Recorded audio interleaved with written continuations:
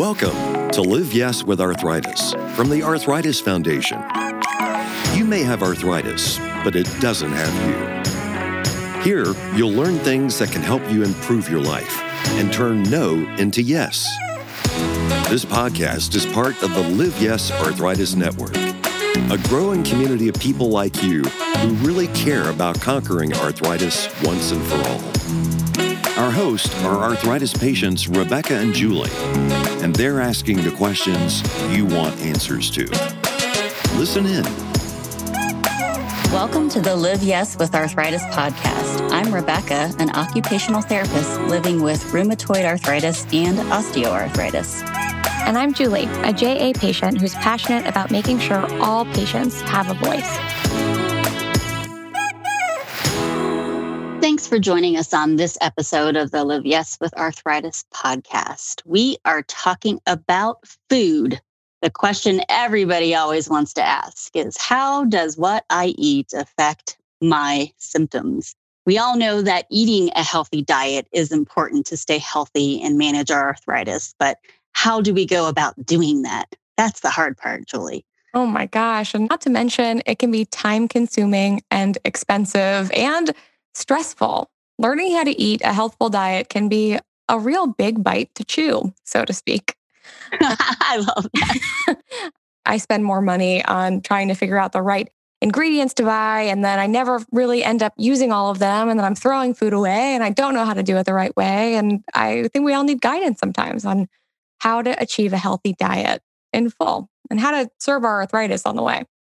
You don't want it to be out of reach for people to actually try to figure out what the healthy diet is. So that's why we're excited to have our guest today. Right. Dr. Rita Nguyen is an assistant health officer for the San Francisco Department of Public Health Population Health Division, and she serves as the chronic disease physician specialist. In this role, she supports and provides thought leadership to chronic disease prevention efforts for the city and county of San Francisco. In 2015, she founded the Food as Medicine Collaborative in San Francisco, which is a multi-sector coalition bridging food and health systems to address patient food insecurity and advance health equity. She's a practicing hospitalist at Zuckerberg San Francisco General Hospital and an assistant clinical professor at UCSF. Dr. Nguyen, thanks so much for joining us on the podcast. Can you tell us a little bit more about your organization, Food as Medicine? Yeah, happy to. I'm happy to be able to join you today. So the Food as Medicine Collaborative in the San Francisco Bay Area is a multi-sector coalition bridging healthcare and food systems to promote this concept of food as medicine to address food insecurity and support nutritional behavior change. We support on-site food programming within healthcare settings. We promote culture change in healthcare to embrace food insecurity as a healthcare issue and support policy change, such as having health insurers pay for food as part of medical care. The main thrust of the collaborative is to really bridge this divide between healthcare systems and food systems. We've created now 11 food pharmacies in clinics throughout San Francisco and Marin County. And I think it has really changed the way that healthcare providers and the healthcare systems think about their role in addressing food insecurity. It's fascinating when we think about food as medicine. Oftentimes in the arthritis space, you're thinking about additives and things like turmeric and sour cherry juice that you can add into your diet. It sounds to me like from a food pharmacy perspective, it's more about food insecurity and making sure that every person can have access to a healthful diet. Is that right? Yeah, I would say that that is a particular focus of food insecurity, especially in a time of COVID. Right. Before COVID hit, about 11% of households in the US are food insecure. And now it's closer to 1 in 4 to 1 in 3 households, depending on what ethnic group you're looking at, are food insecure. So it does seem a little bit out of touch to talk about specific things like turmeric and goji berries when such large segments of the population aren't even able to access basic necessities for food. Would you mind defining what food insecure means for someone who may not have heard that term before? Food insecurity is the lack of consistent access to enough food to maintain a healthy, active lifestyle. It's different than hunger because hunger is actually a sensation. It's a physiological response to not eating enough. Whereas food security is making sure that you have consistent access to enough food to stay healthy. I'm hopeful you can also share a little bit about what it means to fill a food prescription. How does that support the idea of using food as medicine? And are there food prescriptions even replacing medicines? As a physician myself, it's frustrating trying to manage chronic disease for my patients, whether it be inflammatory arthritis or heart disease or diabetes, and to have them come back and tell me their symptoms or their blood glucose levels aren't quite controlled yet. And yet I try to advise on like sort of the holistic view. It's not just what I'm prescribing to you, but it's also your healthy diet, it's your exercise. And when patients come back to me and say, it stresses me out that you say that, because it's not as if I don't want to eat well, but I can't afford it. I don't know what I'm supposed to do. I don't know what to eat. And sometimes all I'm able to do is write another prescription. And it's very frustrating that we're not, as a healthcare system, able to address the other half of the equation, the chronic care equation, that healthy eating is part of this. And so this idea of having food prescriptions is sort of to address that our healthcare system writes prescriptions for medications. We have a mechanism to pay for it through insurance, to pay for pills. But why don't we have a mechanism to make sure that people with chronic disease, that are diet sensitive chronic disease, can fill prescriptions for food if food is actually part of the equation of treatment? We actually make it possible. So you can fill these prescriptions on site for healthy, fresh, whole grain foods at the clinic. And it's this marrying of this idea of food and health that I think there's real great potential in sort of leveraging healthcare systems into the nutrition space. How many places across the country actually have a food pharmacy? So it's hard to exactly quantify. Folks have tried. Oftentimes what we've seen that it requires like a single champion physician or provider or registered dietitian who says, I want to do it, and they make it possible in their clinic. This is a commitment from health systems across San Francisco saying, yes, we see the trend here. We see how we need to address sort of the underlying factors that lead to health disparities and poor health outcomes. We cannot ignore the fact that our people can't eat well or don't know how to eat well. And so we need to do something about it. We've pulled together folks across the state to appeal at the state level to get Medicaid to pay for food as a covered medical benefit to help manage chronic disease. Wow. Really, like, it's almost like, why haven't we been doing this before? Kudos to you. And the fact that there's 4 healthcare systems that you have buy-in from in a large city like San Francisco, I think that's systemic change. And that's probably what is needed really to change the policy like you're talking about. I totally agree. It's not enough to be a one-off and help just that one patient. It's great and impactful for the individual, but if you want something more sustainable and large scale, you have to start thinking about how do I change the system in which we're in.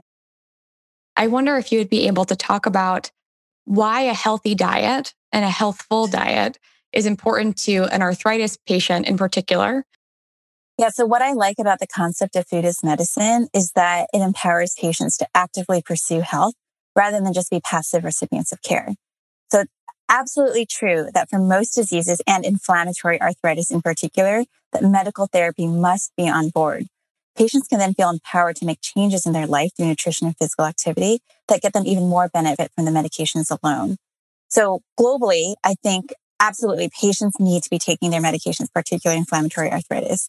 And then the nutritional aspects of how you manage your chronic disease can overall make you feel better across many different sectors. So eating the diet that would help with inflammatory arthritis is the same diet that would help with your cardiac risk, same diet that would help with gut health and with mental health.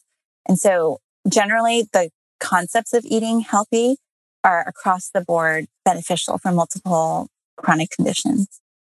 What does the research tell us that inflammatory diet looks like? There's limitations in nutrition research. I think the reason why there's so much confusion out there is because it's really hard for the scientific and medical community to make definitive statements about exactly what you should be eating and exactly what quantitative benefit you're getting if you're eating X, Y, or Z. There are some clear trends, though, and some diets that are actually quite well studied.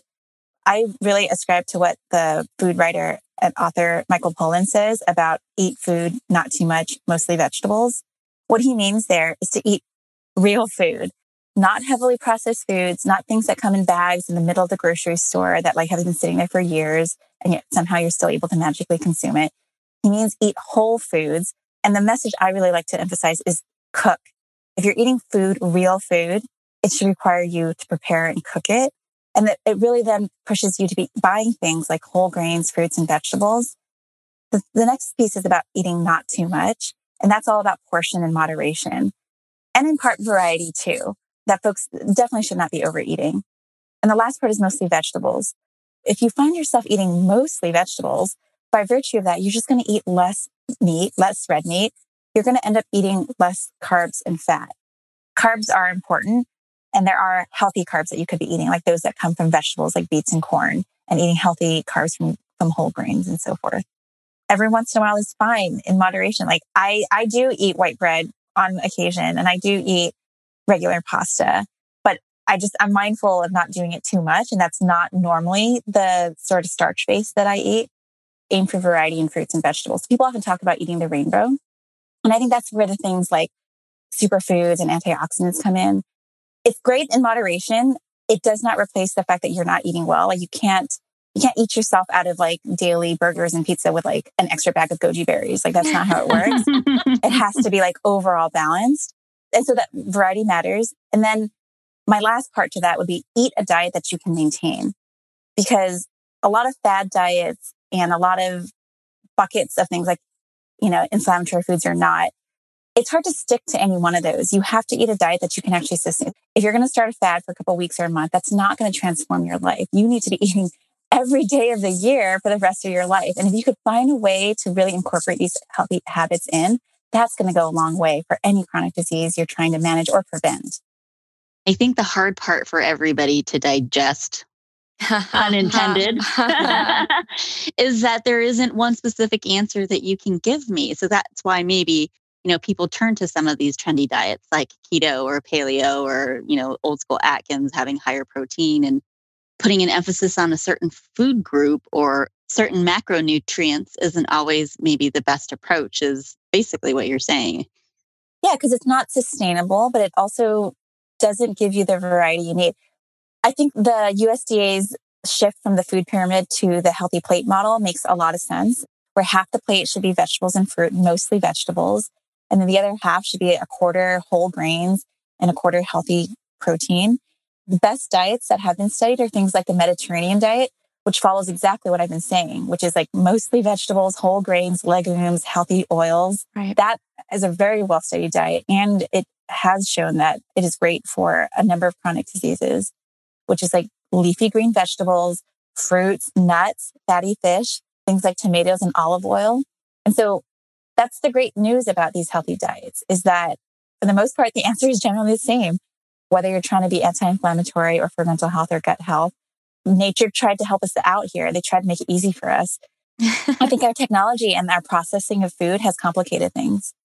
I think it's a really meaningful shift in thinking to approach it more like what you're saying, Dr. Nguyen, about it's not controlling the one item, it's controlling the holistic meal, the holistic diet.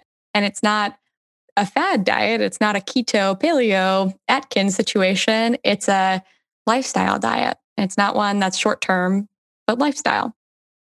Find ways to make it sustainable in the long run. We are not prescribing 2 carrots, 3 blueberries, and 8 apples.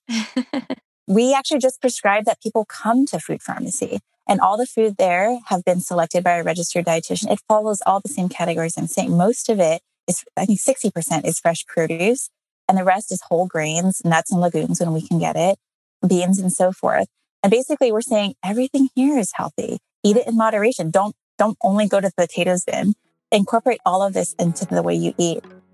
Take your medications, eat an overall healthy diet. Just in time for the holidays. Learn how to keep your healthy eating habits on track and still enjoy family favorites. Get meal planning ideas and tips for maintaining a healthy weight and avoiding stress eating. Register now for our upcoming webinar on November 18th at arthritis.org/events/nutrition.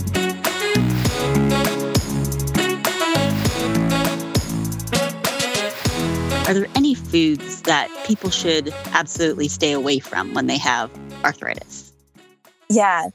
So I would generally say that heavily processed foods, especially processed and preserved meats, are things that folks should try to avoid to the extent possible. Ideally cut out, but minimize. They tend to have more refined grains and refined sugar, as well as salt and what we call the bad fat. So more saturated fat and trans fat. They overall tend to have more calories because they're infused with so much sugar and refined grains to make them taste good. A lot of these ingredients, like refined grains and refined sugar, have been associated with more inflammation and is bad for like a number of different chronic diseases. So I would, to the extent possible, try to avoid it. And it goes back to my main message of like cook. The more you cook and prepare your own food and are using whole ingredients, the better it is. The one caveat I would say to that is like minimally processed foods, things that are like canned or frozen, like they're still processed, right? Like you didn't just buy them off the shelf. They're not fresh. That's not to say they're not of value and healthy to you. So in many respects, like frozen fruits and vegetables can actually have more nutrients than fresh ones because they get picked in their prime, they're frozen, the nutrients are still in there. So there's definitely a role for canned and frozen items. And then it actually gets to my other piece of like, whatever makes it easy and sustainable for you to eat well is a good solution. So if you're more likely to eat beans and vegetables because they're canned or frozen and they're available to you, then do it. I wonder if you could talk a little bit about how someone could emulate a food pharmacy experience while they're walking around the grocery store. What aisle should I go down? Where should I shop? That's a really great question. If you look at the way grocery stores are arranged, fruits and vegetables and fish and so forth tend to be at the margins. So if you spend more time there, then you're more likely to buy whole types of foods that you can cook. The exception being grains. Grains tend to be in some aisle. And then, when you're purchasing grains, to the extent possible, whole grains over refined grains. The other thing we try to teach people when they're grocery shopping is nutrition label reading. And I understand how the numbers can get confusing to folks. Not everybody seems to recognize it, but it's actually listed in order of the most prominent ingredient to the least. So a lot of food items actually start with sugar, which is terrible. That means that you're eating mostly sugar. But if you see things like that, it's mostly just the grains, the vegetables, and the fruit, some healthy oils and seeds that like made the product, then those are better products than things with a lot of words you can't pronounce. Yeah, my mom has a 10 ingredient rule. If it has more than 10 ingredients, walk away from it. That's a great rule. The other thing which is great about nutrition labels is they're starting to add added sugars, because added sugars is basically refined sugar. That's anything that's not coming naturally from that food item. And we know that refined sugar, just like refined grains, is associated with more inflammation and linked to a number of chronic diseases, obesity, liver disease, and so forth. People can actually lose weight if they just cut out all sugar sweetened beverage from their diet, depending on how much they're consuming. I think folks don't realize that the daily Coke or the daily Sunny D that they're drinking is actually giving them hundreds of calories a day that they could be losing. But also, it's just very inflammatory. What about the sugar you get from eating fruit? The sugar you get from eating fruit is different than refined sugars. If fruits are taking up about a quarter of your meal a day, that would be a great balance. Again, referencing back the healthy plate model. Could you give us some sugar buzzwords that we can look out for other than just sugar? Yeah. So high fructose corn syrup, I think, is the biggest offender. That is sugar, but it is also just a heavily processed, refined sugar product that has been associated with a lot of poor health outcomes and conditions. So high fructose corn syrup, sugar, refined sugar, things that say sucrose or fructose are also elements of sugar. Do you think there are any foods that we should really work hard to incorporate into our daily meal plans to help promote our well-being and our health with arthritis types? Yeah. So again, it would be the same things I would encourage for my patients who are trying to have better heart health, better diabetes, better mental health. So vegetables, great variety of vegetables to the extent you can, nuts and legumes, trying to eat a variety of fruits, sort of covering your rainbow. Eating fish, particularly fatty fish, would be helpful. Using olive oil and other healthy plant-based oils. Some of the foods that you listed, especially fish or some high-priced vegetables, like organic vegetables, things like that, they can feel kind of inaccessible or they can be unaffordable. I'm wondering, can we think about some of the suggestions you might have to access these kind of food products affordably? Yes, I would say my general advice to my patients who tend to be much more resource constrained, my first message is cook. Cook as much as you can.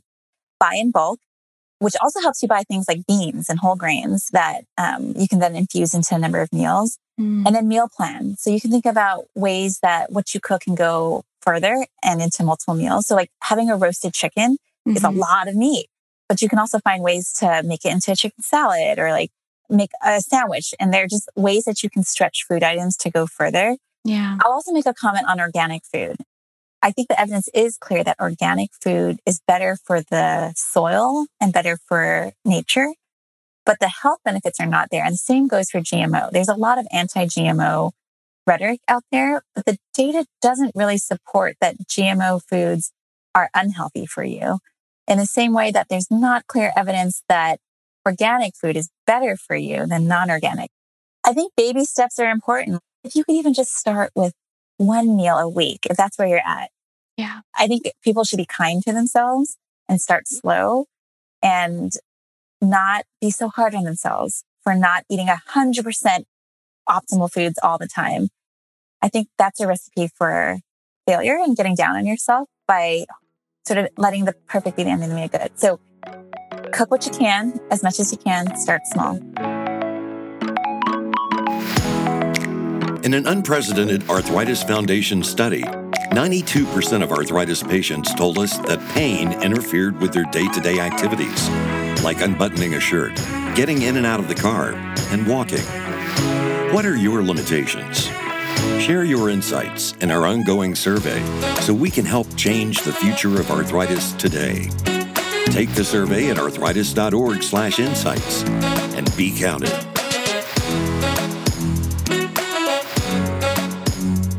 A lot of mothers are taking care of kids with inflammatory arthritis. And for me personally, having kids was my main motivator to eat better because it's more natural for me to take care of others than myself, unfortunately. And I think maybe a lot of mothers feel the same way. Yeah. But having kids was really what changed me. And I ended up cooking a lot more. And the great news there for all you mothers out there, or fathers, honestly, who are doing most of the cooking at home, is you're setting up a lifetime of habits for your kids, especially the younger kids. Like nutrition from like ages 0 to 5 are so key, but also you're setting habits for how they eat in the future. So I just want to give kudos to everyone who's like preparing and cooking meals for kids at home. I don't think I could have said that any better. Even the approach to eating well is like, it has to be holistic. It can't be like, single food items that you're trying to infuse. The same goes for social connectedness and social cohesiveness. With COVID, people are very limited with who they can socialize and eat with. So it's unprecedented times on multiple counts. But I think more so my plug is the importance of social connectedness. Like it is part of the whole view of health and wellness. And it is linked to food. Yeah, but the silver lining in COVID, though, I think for families is that we're eating more meals together as a family now. Are there certain tips that can help us maximize the nutritional benefit that we get from food? For example, I know a friend who has a juicer and swears by it. She says she's able to consume 2 cups of vegetables in a single serving of juice. Is the juicing craze everything it's cracked up to be? I think the greatest benefit to juicing is probably that people are eating more fruits and vegetables. I think most people have more trouble with vegetables than consuming enough fruit. I would say the biggest drawback is that you're not getting the fiber from fruits and vegetables when you're juicing. So in general, I would actually say eating the whole vegetable and fruit, like of course, not the edible parts, would be better than juicing. Are there things that we can do to maximize the nutrients in food as we cook? It depends on the food. Generally speaking, for vegetables, you don't want to overcook vegetables because it loses a lot of its nutrient value. That being said, I tend not to get this nitty-gritty with my patients because, again, I think folks generally have more issue with eating well over the long term than adhering to like strictly cooking things only one way. Like you can have sort of maybe like one meal that's like optimally cooked, but I just can't imagine people adhering to like what to eat raw, what to saute, what to boil, what to like cook al dente for like 365 days out of the year. The other general rule of thumb about cooking is that you don't want to char or burn things. I know that makes a lot of things taste good. So again, in moderation, like if caramelizing your onions gets you to eat some dish more, then in moderation, once in a while. I think the other mistake people make is they start cooking and they kind of go overboard and they're like, I'm not going to use any butter or salt or sugar or anything. And then they end up cooking something that they won't eat. Yeah. And then it goes against my whole message of cook sustainably, like cook in a way that you will actually eat it. And the fact that you added some amount of salt or some amount of butter to it is still better than you ate the pizza out of the frozen aisle. The other thing about charring, so certainly meats that are charred release a lot of toxins that have been linked to cancer. And then for a lot of oils, you want to make sure you don't get past its smoking or burning point, because it then starts to release toxins as well. So just being mindful to not burn things. A lot of people are tea drinkers. So are there any benefits for teas and elixirs for people with arthritis? I think if it were that obvious that teas and elixirs were scientifically proven to be beneficial, that it would be a much clearer and resounding message from the medical community. I think it falls more in the realm of teas add variety and herbs and so forth to your diet. So that seems like that would be good to just sort of add more colors to the rainbow, add more variety. If it keeps you from drinking sugar-sweetened beverages, then yes, it is absolutely better. It's great to drink tea if it keeps you from drinking the things you shouldn't be drinking. And it adds a little bit of variety. Trying to find the things that you can enjoy that will be a better part of your day than having that soda, because at the end of the day, the soda is not doing you any favors. What topics do you want to hear more about on future episodes? Share your thoughts with us by going to arthritis.org/LiveYesPodcast. Just scroll down to the bottom of the page and click Get Started to start the survey. If there were 3 takeaways that you'd give to our audience about our conversation on food and arthritis, what would those be? I would say eat food, not too much, mostly vegetables. Eat a variety of foods and eat the diet that you can sustain. Those are the 3 succinct ones. Eat more vegetables in greater variety. Eat whole grains. Eat less red meat and processed meat, and avoid refined sugars in all products that you eat. And there you go. Thanks so much for joining us today, Dr. Nguyen. We really learned a lot. An absolute pleasure to have you on the podcast. It was wonderful. Thank you for having me. This Live Yes with Arthritis podcast was brought to you by the trusted experts of the Arthritis Foundation. We're bringing together leaders in the arthritis community to help you make a difference in your own life in ways that make sense. You may have arthritis, but it doesn't have you. The content in this episode was developed independently by the Arthritis Foundation. Go to arthritis.org/LiveYesPodcast for episodes and show notes. And stay in touch.